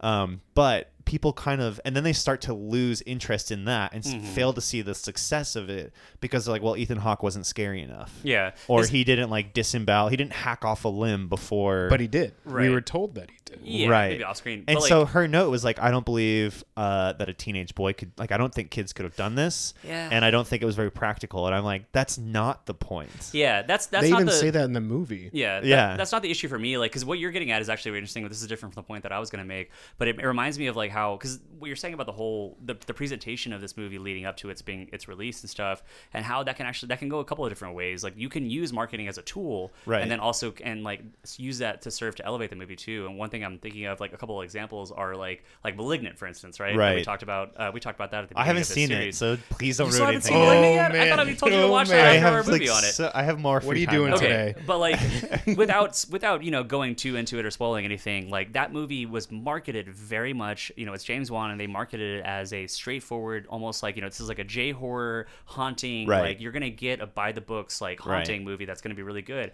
And I think one of the great things about that movie and why it was sort of elevated, especially in the weird moment in which it Right. came out, Yeah, is yeah. that it completely subverts that expectations, but in a way was that is so good. completely meant to be Yeah. subversive. Yeah. Like he knew what he was doing. Versus what you're talking about, which I think is a very good point, especially about within the horror community. Like, and I don't know, like I knew about the story and I knew what was going to happen in the movie before Yeah. going into it. But that being said, I almost, I was going into it with the expectation of them elevating the original elements of Yeah, that so short you're like story. 1 in a million, Travis. Yeah, I and love that's you. a- That's what makes you special, bud. You did Yeah. the homework. Yeah, that's did. He unfair. always does, Yeah. But that's unfair is because like the movie should be able to be itself and stand alone. Yeah. You should be able to consume it that way. Which is a really cool point. The only thing what I was gonna say is like I said, I try not to harp too much on plot points, like you said about somebody being like, well, Right. why didn't he just like stab him with the Coke bottle, or like a little kid wouldn't be able to Right. suffocate a guy? It's Yeah. like, all right, well, 'Cause I don't then those aspects game of it over. don't bother me as much, but it's like there's a threshold beyond which like you have difficulty suspending your disbelief, right? Right. The main one for me in this movie was like the cops are like hiring Gwen on payroll. Like they Yeah. immediately go to her because she told a friend that she had a dream about black balloons, right, which are a big thing in this movie. Yeah. So one of the first scenes of this movie are the cops like viciously interrogating her. Good cop, and bad cop. her- They did that. And she was Yeah. like, fuck off, fart She knocker. says, "Fuck you, fucking cop, fart knockers." And Yeah. I was like, Gwen is a badass for one thing, but Yes. also these cops are what universe do they live in where like they're consulting her as like an actual like Right. it's what you know, suburb of Denver has police so like mystified by Even in the mass, 70s. abductions that they were It just like, reminded me of like an old okay. cop movie. You got the retired cop. He's like, I'm going back for one more They're like, job. well, we obviously can't figure this out, so let's go talk to this like 12-year-old real quick. Yeah. To the point that like the movie ends, the resolution of the plot is her telling them where the house is, and then And they just immediately go. going there. Yeah. And she they're showed up like- first on her bike. Yeah, she's like, "Don't worry, I'll head you guys off, Jodie Foster style," and Right. like which Yeah. would have been a cool whole different ending sequence, but. It just bugs me a little bit that they like walk in and they're like, I want to have my nips blown by how like insane, spooky, like vicious this movie is. And I'm like, I don't know, like I wish you didn't walk in with those expectations so you could have like how did it feel? Like, Yeah. how did it feel to you? Yeah, let the movie tell you how it wants you to feel about it. And it's probably unfair to ask anyone is like going Yeah. completely cold to a movie, but I just think even casual horror viewers have these kind of demands they've started to build up. And I don't know, I'm not going to point any fingers. I'm not going to be like, it's this movie's fault or this franchise's fault. But I do think like It's the industry. It's everybody just- needs to yeah. just take a step back and chill out. Like just enjoy go to the a movie. movie. If you're going to go see a movie, tell yourself, I'm going to have fun. Yeah. That's your expectation. Yep. Yeah. And if it doesn't feel that, then yeah, you probably had a bad time. But like, That's what I did with *Malignant*. Like, Yeah. I knew Yeah. going into it, like, all right, this looks just like a normal James Wan, like spooky thing. And then I watched the first scene. I was like, this is gonna be fun as shit. yeah, This is gonna it be is. awesome. Well, That's a and great like, movie. like if people, this is like horror people watch the first 30 minutes of Black Phone and like, oh my god, we spent so much time learning about their home life. Why did we? Why do we have to Right. learn about their abuse? Where are the killings? I got it in one. He drinks a lot of beer and beats people, and you're like, I just want to see Ethan Hawke, and you're like, okay, well, this is about emotion. They're laying down the tracks for Finn doesn't stand up for himself. He cares about his sister, and like all these things happen. Or like why didn't we see more vicious like violence? Well, why didn't he kill Robin on screen? Like Yeah. stuff like that, and you're like, that's not the point. Like Yeah. they had other story to tell, and I Yeah. wish you wouldn't like fixate on the wrong things because I feel like I don't know, it misaligns people's judgments of movies. Because I think The Black Phone suffered a little bit. I think it's good enough; it'll last in theaters. Like it'll have a steady run. the Yeah. steady support. It was in the smaller theater when we went to go see it. Well, it's Yeah, kind of that's it's also a a matinee. bad Yeah. release. It's a sandwich between a really bad release. Thor They got and similar, Minions. Which is interesting 'cause Which they- no you one know- predicted Minions would do what it What is did. that? Because who can predict a meme? Yeah. But Yeah, to I mean, come in Jared Leto after a meme weekend like Minions and then go into a weekend of Thor, which my theater was like everyone was going to see Yeah. Thor. Yeah. And also, Top Gun's still like fucking having a. I still haven't seen Yeah. Top It has, Gun. it's And still Top Gun done. just won't It quit. won't. It just keeps fucking going. Like to that point, it's interesting because this was originally scheduled to be released way earlier in the year. Yeah. And they test They- screenings. They notably wanted to push it They back. into liked the it summer. enough to push it to the summer, which means they really Yeah. believed in it. Yeah, and it hasn't done bad. Like it's done Right. great. Like Scott Derrickson, honestly, he's got a fucking great return on investment for all of his movies. Yeah.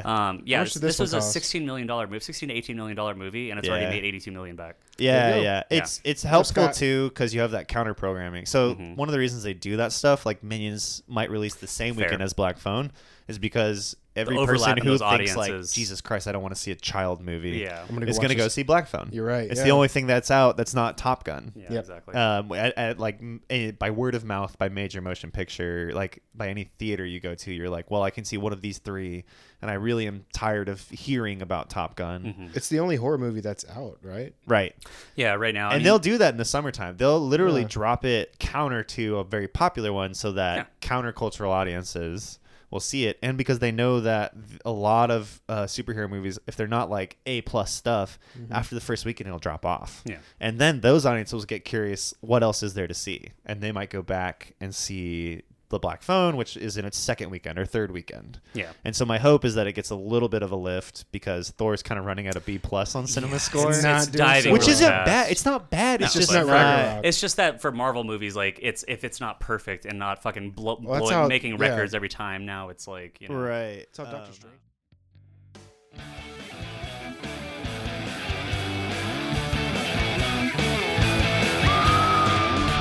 Sunday Scary. Sorry. It was like a macro view, and I was an idiot.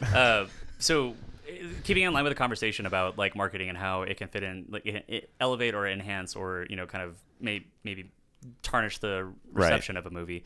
Yeah, that's a good point. I think that like the biggest takeaway from that is understanding the fact that film in itself is so inextricably like tied to the pop culture relationship that Yeah. the film actually has with people. It has And to. I maybe mean, there's that's- just no choice. Yeah, for good or for worse, that's just the way it is. And I think that like good filmmakers and good, unfortunately, like it sucks, but production is part of the art form, and that's part of production is Yeah. advertising and marketing. And so that can contribute to, and sometimes in famous ways, like, going all the way back to the Blair Witch Project, right? Where right. it's, you see the movies first example of real viral Yeah. level Mhm. marketing. where it's, you You can't top that. Birdemic had a similar kind of campaign. I'm not kidding. This guy went to Sundance and like painted a bunch of cars with like fake bird's blood and told people to watch Birdemic. yeah, And they were all like, "What is Birdemic?" which is an aspect of Get it. It's people like, asking questions. Yeah. Like, I think Cloverfield did the same thing. That's a great example of a marketing campaign. No title, Yeah. just found footage, Statue of Liberty head. Yeah. Questions abound. We A need couple to know. years after 9/11. Exactly. And then Cloverfield on a billboard. That's it. What is this movie? And then Yeah. everything on the website with the fake slushy Yeah. campaign that was going on. Yeah. You have to think like I so fell much of it into is that like it's like hard. performance Yeah. art without so Yeah. fuck you marketers and advertisers. I understand that your job is important, but also it's really annoying. But that being Guerrilla said, it's like advertising. yeah, but it's, Marketing. It Guerrilla is marketing. in the sense that it is somewhat of a performance art that is tied so closely to the actual product that's being put out, which is a great film or a Right. film. which some marketing has killed movies too. Yeah. It's like no one wants to see like period pieces are the hardest to sell, and you like you're thinking about who's the audience that I sell this to, because that's the game, right? There's money no matter what. Yeah. So the game is who do I sell this to? The Black Phone. I sell it to people who love horror, who don't want to see Minions and are not interested in Thor. Which there's like now you have leverage because people are getting superhero fatigue. So you're like, we actually have a decent shot at making our budget and then some on the same like going into a second weekend against Right. Thor. Like, and then a third weekend because I don't know, maybe no one will want to see Thor after the first weekend. Right. But the like more complex things that do not boil down easily, are harder to sell. Yeah. So like lots of like Wes Anderson, easy to sell. He's a brand. Yeah. Like that's just like Yeah. a style you're going to Right. see Yeah. French Connection, all that stuff. He's like everybody knows what they're getting Dispatch. into. The French Dispatch. Yeah. French Connection French is Connection, that's Gene awesome. Hackman. Yeah. That's great. also one of the best. But chase what scenes. if? Yeah. Oh my god, What if Wes Anderson directed The French Connection? that'd be amazing. There's SNL did a bunch of jokes that's like skits that's like, what if Wes Anderson directed? And it was like X-Men or a horror. There's I'm a Wes still Anderson waiting for horror the movie horror with movie. Owen Wilson. God damn Yeah, it. I believe it. Yeah. God, I just. Oh, where like that? They did like SNL did a skit Yeah. based on that. But It so, would be. Well, it would yeah. just be. But Fucking. SNL though. Yeah.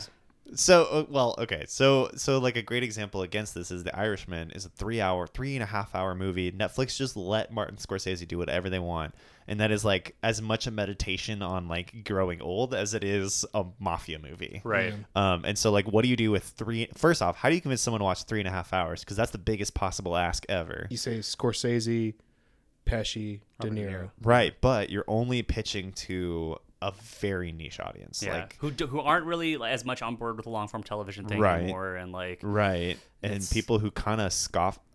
That's a whole other debate, but like people who kind of scoff at watching anything longer than like 50 minutes sometimes. Yeah. Like the attention span of But a then they'll- Netflix watcher is Well, look at It's Stranger diluted. Things. I think they played Right. around with that concept. well, they have with- to now. yeah. Okay, so business wise, they have to because every other streamer releases weekly, and so now they have Mm-hmm. to mess with their episodes to get like they have to compete. They don't have a choice. Here's the first part of season 4. Right.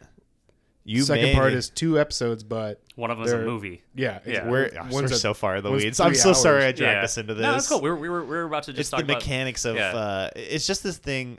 I'll cap it off. I just want to reiterate. I think like horror fanatics get sold on the thing. The like the MacGuffin. I like this idea that, especially specific to horror and the way that this gets happened. Yeah. yeah, like they get that. sold Yeah. on the MacGuffin, and I care as a person, and it's not fair to anyone, but I do care more that your story makes me feel away. Mm-hmm. And the Black Phone did it, and I think is getting and like short. deserves more praise than it's getting. Right. Because some people think it's underbaked, but I think some people might have walked in expecting more of Fair. that. And so it's easier to feel like, okay, well, you know, like Ethan Hawke's character was just so underdeveloped, and there's points that I agree, but also things I'm like, but it's not about that. Yeah. Yeah, it's not called The Grabber, like you said. Yeah. It's called The Black Phone. And I will agree, like the emotional resolution at the end of this movie hits like a ton of bricks. Like Yeah, it does. and Like when when he- you at the end of that movie, like you tear up throughout the movie. That's whenever, the thing is, people Yeah. talk about like, well, Ethan Hawke was underwhelmed. Like, yeah, but you probably felt incredible at the very end when he nails the grabber. Like when Mason Timms' character, when Exactly. Finney gets it, Tim you're Tim like Tame's got so excited that he escapes. Sorry, everyone, but but that's the point. Is if you haven't seen the movie, you shouldn't be listening to this. that's the driving point. Is he he comes of age by going, he survives this tragedy, and that's what we care about. He And I'm believes like, in They himself. executed that perfectly. I felt exactly how they wanted me to feel, all Ethan Hawke performances aside. And so at that point, I'm like, well, you know, did it add or subtract from that point, having Ethan Hawke be less intimidating or more? And it didn't factor it either way. I'm like, you know what? It didn't change the equation in some ways, because only thing it did he does was- so much without Ethan Hawke. Yeah, the only thing you would say that Well, it would yeah, do is like exactly. make it less or more of a horror movie, which is a Right. different conversation. Is like, you know, Yeah. yeah, like how much of this is a suspense thriller versus how much of it is a Which horror is funny movie. because King fans do this all the time. They're always talking about the Why mechanic. do you point at me? Like, I don't know. I'm sorry. No one can see me. I'm doing the like old man like he's these giving kids. wagging that like finger clapping. around. Like Yeah, put they that away, do you're gonna this hurt all the somebody. time. I Yeah. do. But like every King story is known for its mechanic, and I realized that King is the reason he's so good is because he's good at telling stories. Like, yes, he created the idea of what if a teenage girl had psychic powers and murdered everyone because they were bullies. The through line is we care because it was a teenage girl getting bullied. And then what do we see in the first third of this movie? Yeah, Is the whole yeah, coming it's of just age teenage kids development. getting Yep. bullied and like all this stuff. They're human mechanics with a very like grotesque or horrifying plot. But a lot of us have also been through. Exactly, super relatable. None of us have ever like truly, I don't know, had ghosts call us on our cell phone or something. Well, that I can there was speak this of. time. Yeah. So it's like funny You to me. call a number and a ghost talks. It's to you. forest for the trees. I'm like, okay, the tree is a like a a grabber, a man in a mask, a great mask, and like all the other elements work. Masks. But like I care about Finney. That's the story we're telling. Yep. And I know people like it's such a almost elitist thing to say because there's so much of like I have the ability to say like I care about story more than anything else. An average person walks into a movie, they just want to be scared, and things that scare them are blood and guts and menace and violence. And you get a little bit of that, but through the kids. Yeah, you don't get enough through of it. you don't get it Right. necessarily through the villain. You get, I mean, we see the one like, kid hanging upside down and shit, and we know that this person that I think that's the beauty of the horror in this movie. It's kind of like Jaws. Yeah. Like you don't necessarily have to see it, Right. but you're told about it, or not.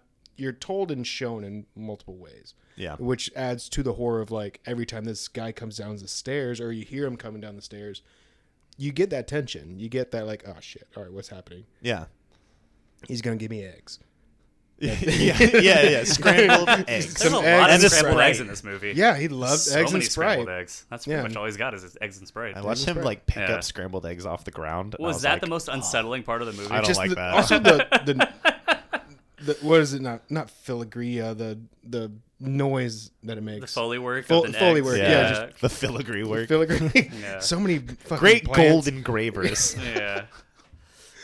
Yeah, I think I agree with you on most of those points. The only thing that I would say like to push back, like, But it's fair. I do think there's some accuracy you're to saying absolutely right. he's a little underbaked. Yeah, you're absolutely right. But the only thing that I would say, like, opposed to that would be, like, I could see people wanting a story that is not. This story is also very by the books. It's not something that is trying real. Like, if you're going to introduce these cool horrific elements and have stuff like that in your story, to make it not just a coming of age story, because it's like if I want to watch a coming of age, like story about a young kid who achieves, who fights his demons and ends up winning in the end. Like, there's a lot of that. So it's like, Watch so Thor. if I'm gonna go see a horror movie, I right? want something to contribute or use that and then use that and elevate it with something else, which Yeah. would be the only thing that I would push back on. But No, I think I- everything you said was absolutely right. And it's probably, I mean, I think it's just fair to say, like, people just feel what they feel. Yeah. And they probably got sold on Scary Ethan Hawke and walked away being like, I feel like I could have taken him. You know what I mean? Like, we all probably walked away That like, being said, he's that won scene one act. when Big he bushel has his balloons. shirt off, like Ethan looks Hawke is jacked. kind of jacked in this movie. He's probably Northman jacked. That's fair. Like, he was Yeah. probably Oh, still you're Northman. leftover right. Northman jacked. You're yeah. right. Like, Mufasa Viking, jacked. not classically ripped, not Yeah. like gross He six looks like pack, he has dad strength. like 80s dad bod Yeah. strong. Oh, he's picking up so many Like, kids. he's gonna exactly. You got some 70 pounds at a time. he kidnapped a 17-year-old in that movie. He I was did. like, holy Holy shit, shit, that's you're a right. picked big up baby move. Robert Plant. I want to see that. And that kid's a baseball player. Yeah, Jesus Christ. Or meant. no, Yamada, that's right. Yeah. Oh yeah. Yeah. 'cause- And the fucking pinball kid who was who was pinball a kid. vicious. nightmare. Yeah. Yeah. Yeah. He took on two kids at the same time, but couldn't take on the. Well, I guess Finney Whippets. had Finney draws Finney blood. Home Alone him. I mean, Whippets. Yeah. Also. Yeah. And No, I'm just saying for the in the grabber to story, take the pinball it's, kid. No, I just wanted to bring up Whippets. Yeah. Whippets. Thoughts? Ideas? in the story, it's Wasp Killer. Spray. I actually missed that. I think I was looking away or taking a bite of my It's when delicious he like vegan sprays burger. it directly in his mouth whenever he pulls him into the van. Yeah. I thought it was And you- Whippets because he was. It's some magician. aerosol. I mean, thing or it's whatever. essentially like Yeah. early form Whippets, Yeah. designed to like knock you the hell out. Yeah. It's the good shit. It blinds him. Is the main thing. Your yeah. words, not mine. FDA, anyone, FBI, CIA, anyone listening? Get him. Sell it at Walmart. I think we all liked it. And I think you I should would go. I think you should go recommend see it. this movie. I would Absolutely, recommend it, and I'm yeah. gonna get so annoyed when everybody walks away like, man, it wasn't as scary as I was expecting. I'm like, that's not the point. It's like, do you want Halloween Kills or do you want like a good? Yeah, horror do you want John? What did they call Is him? Halloween I saw Kills someone your call him example for something John scary or Michael not Myers scary? Wick. Halloween Kills is my example of like here's. It's a great the- example of like spectacle. is Yeah, what I you call go. it. run in the middle. Here's Yeah. a bunch of like slash. Like, do you want to see a slasher or do you want to actually feel terror Yeah. and horror? Yeah, Oh, I yeah. think that 2018 Halloween did the best of both. I Yeah. love that one. Yeah. Of That was- that, I think that The one. Danny holds- McBride. The Yeah. first- yeah, Yeah. yeah, The when first- he like talks about getting a banh mi, he's like, "What's a banh mi? It's just a sandwich." It's a sandwich with some radishes. And then they get slaughtered by Michael freaking Myers. Fucking love So it. Yeah. good. Yeah. Hey, maybe we'll get to that movie here eventually. So Well, talking about other movies that you guys saw and that you enjoyed, is there anything else you guys have seen recently that you think other people should watch or absolutely not watch? Absolutely not watch. There's a Something whole, you hated? Like we can. What's spend a something you whole hated? I want to hear about that. Something I hated. No, you can say that. That's fair. Yeah. I don't hate anything. I Yeah. just think it either works or it doesn't. Yeah. Something you didn't. There's a lot of Hulu picks Yeah. that I'm just like, I'll start 10 minutes and be like, nope, Yeah. it's done. But something from Hulu that I absolutely love Only Murders in the Building. Hey, That is, I cannot request that. I love seeing Steve Martin So Yeah. good. and Martin Short. Smart and Short. I- Yeah. like it reminds me Selena Steve Gomez. Martin's one of the goats. yeah.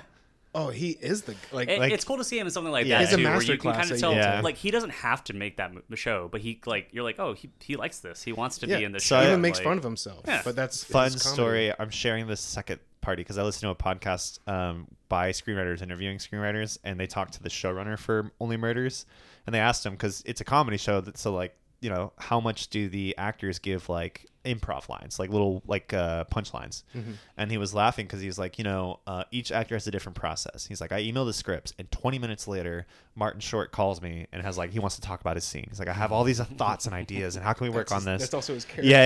Yeah. And Selena Gomez feels it out. She's like, he's like, they get to there the day of, and they'll do a scene, and she'll kind of be like, this doesn't feel right. Like, how do we fix this? Which is fine. It's great. And then he said Steve Martin sends a one-line email that just says, "Got it."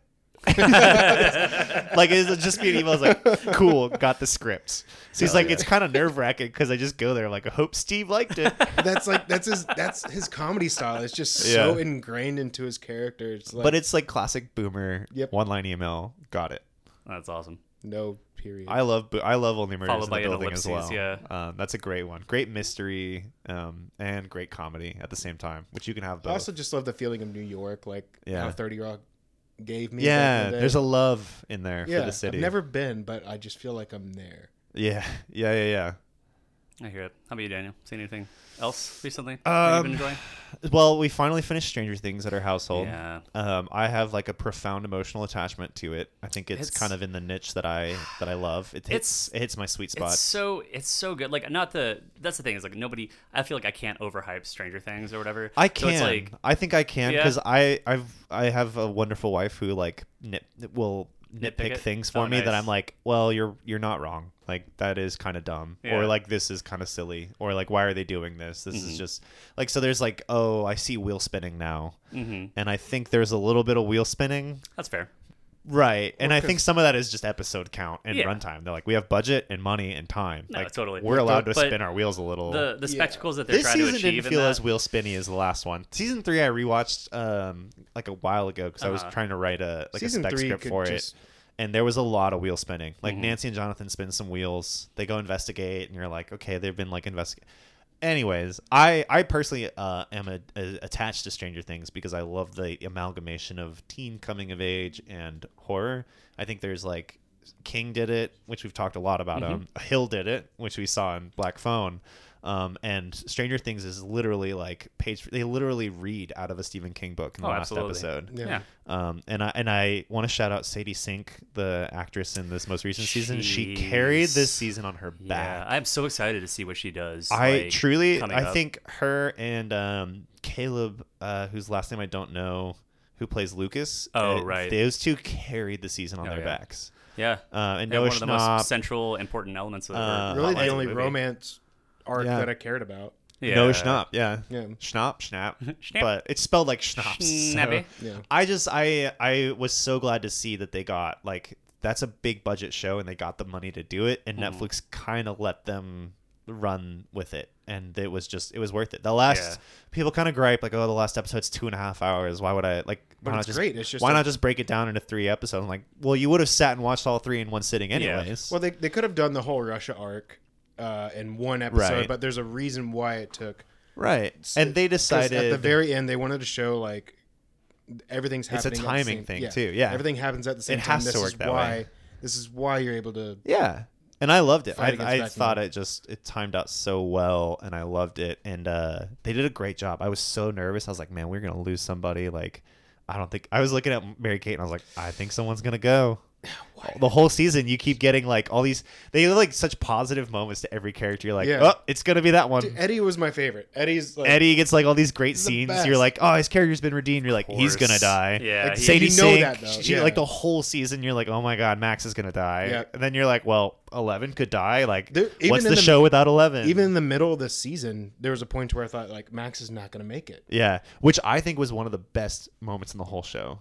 Absolutely. Oh, yeah. The moment the I Kate actually Bush felt like- moment is like yeah. because There's she's a- selling it. Watch if there's you a watch her reason- eyes as she's Oh, doing yeah. it. It is the most desperate She run knows. I've seen She on knows screen. she's not going to make. Or Yeah. there's a strong chance she's not going to. Yeah, and just seeing her do it, I was like, my heart was beating in my chest. Yeah. Yeah, we've heard all the memes and we've seen all the stuff on like online Right. and social And media Kate about Bush- it. But like when you actually see it in the actual show, you're It like, makes I get so it. much sense. Yeah, you're like, and I get why and it's I so think the impactful. music, they did such a great job. Like they remixed in that Journey song, Awesome. Oh, which yeah. is like So good. more epic. I was Yeah. like, this song was already at level 10, and they took it to 100 by like doing Yeah. a synth mix. I think the last time they used that song was Sopranos at the very final scene. Really? Yeah, Don't Stop Believing.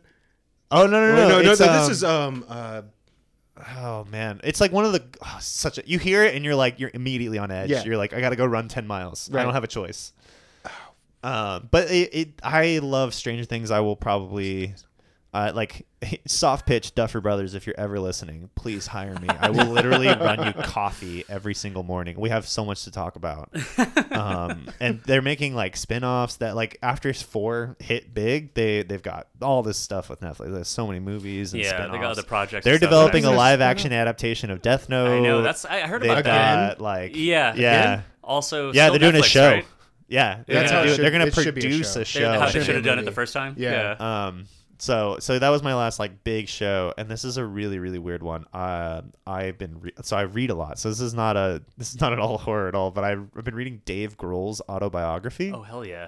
Oh my god, that is so cool. As a millennial with like the love, just that post punk rock passion. I like started on Fall Out Boy and worked my way to Nirvana kind of thing. Is like I missed so much of, I didn't know names or anything, but I missed so much of what made Dave Grohl like so integral to so much of the scene. Oh, yeah. And this autobiography is incredible. Queens of the Stone Age. Yeah. Did you happen to watch Studio 666? I didn't, but I watched, so not related at all. I watched Sonic Highways, which is his That's great, documentary, yeah. which is fantastic. That was probably my first introduction to him as a person. Him as a person. Like, Incredible. I love Dave Grohl. His Hot Ones is so fun. So yeah, good. his Let's do a interview was shot. like he gets Sean Evans just fucking Yeah. hammered. yeah, and Little rosy in the he's cheeks. like such a high energy human. And then I read his book and I'm like, holy shit, this guy's been at like the epicenter of a movement. That's just him, though. And he's reflecting on it, and Yeah. it's so cool to hear. Like you get all his battle stories, like stuff that made him a legend over time. You know, like falling and then playing a full set and literally a 90-degree broken ankle, like in like Stockholm or something. Like he and all these intimate stories. I just finished a section on Kurt Cobain, and it is like profound. Yeah. It's interesting. He kind of talks about like he was roommates with Kurt Cobain for 3 years. They were like they would share like hotel rooms. You know, he talked about his perspective on Cobain, like going through heroin and all this stuff, and it's just so fascinating. He has all these fun stories about being like just there. He like played with Iggy Pop randomly because Iggy Pop needed a drummer for one of his like album release parties, and they were like playing a show that night, but they weren't playing for Iggy Pop. He was just there. Yeah. And he was like, "Hey, kid, do you want to be my drummer?" And the guy's like, "Yeah, I know all your songs." And it's been like a really, really cool meditation. I love I love music biographies. I've Yeah. enjoyed it. Michelle Zauner's Crying in H Mart has been my all-time favorite. Nice. This is my second. So it was the first one I ever read, and that one had me weeping. So by way of Storyteller by Dave Grohl, read Crying in H Mart by Michelle Zauner of Japanese Breakfast, because she is like, it's all this story about her mom getting cancer No and way. like her and her whole family like going through the support system.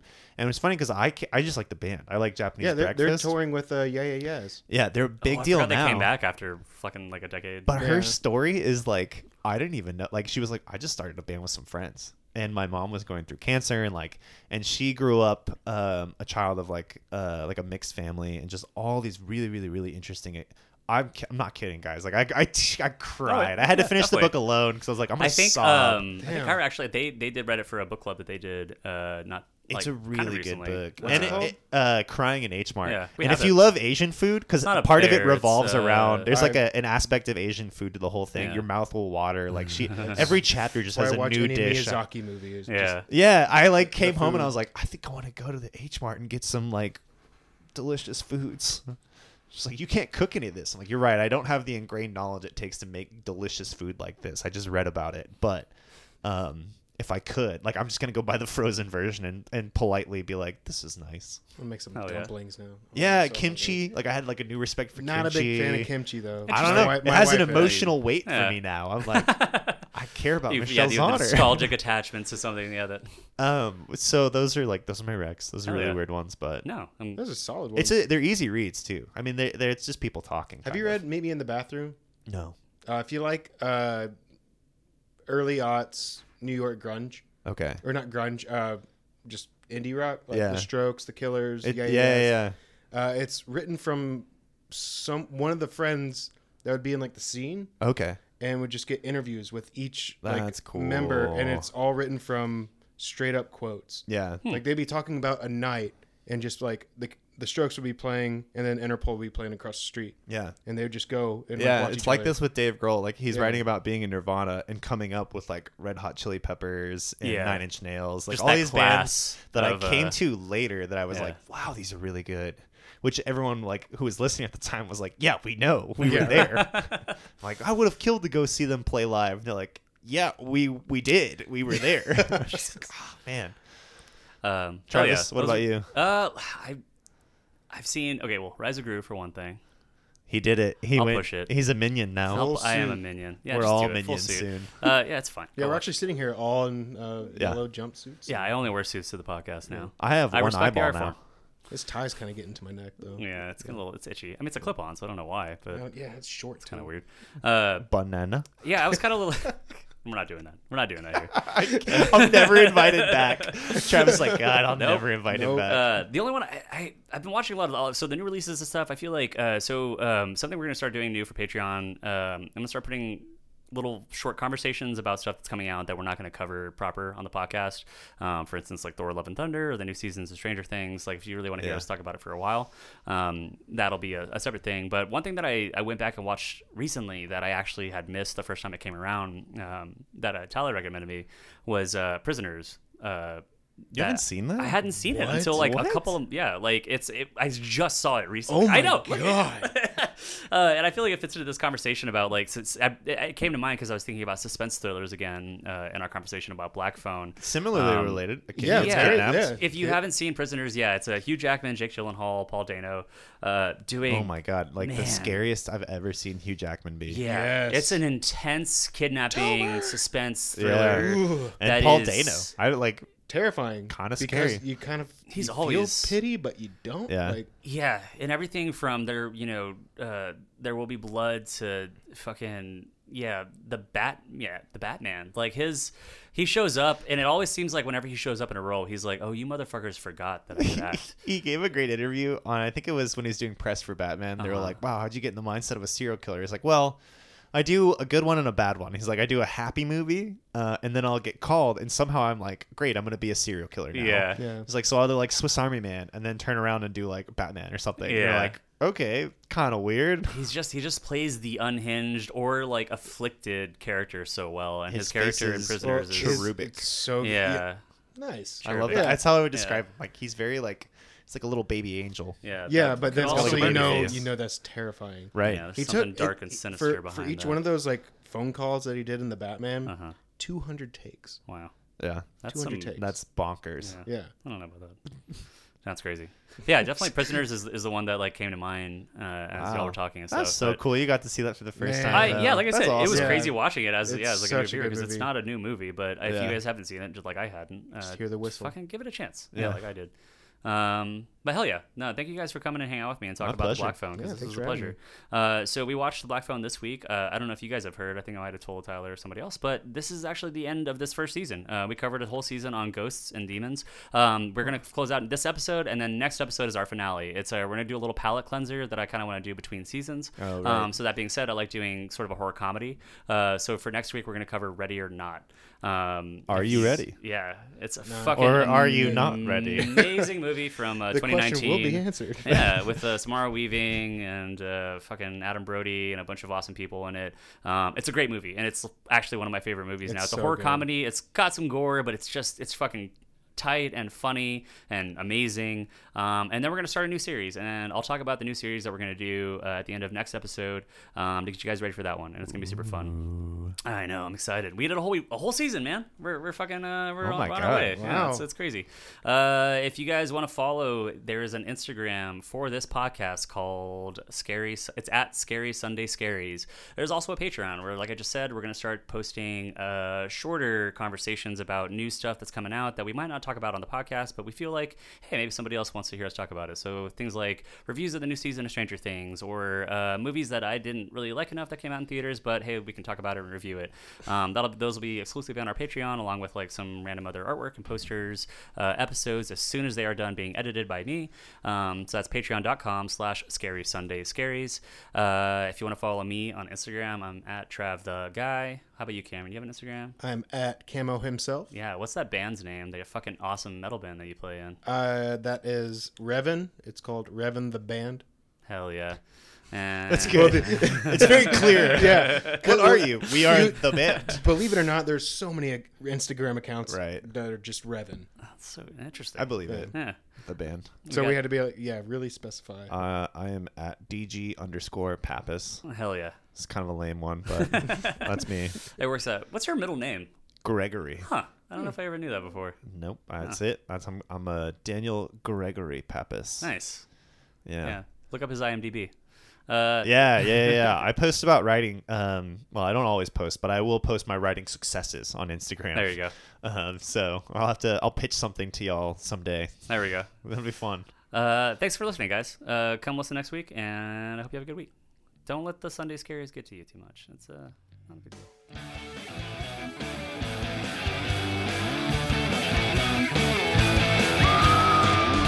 Sunday Scaries.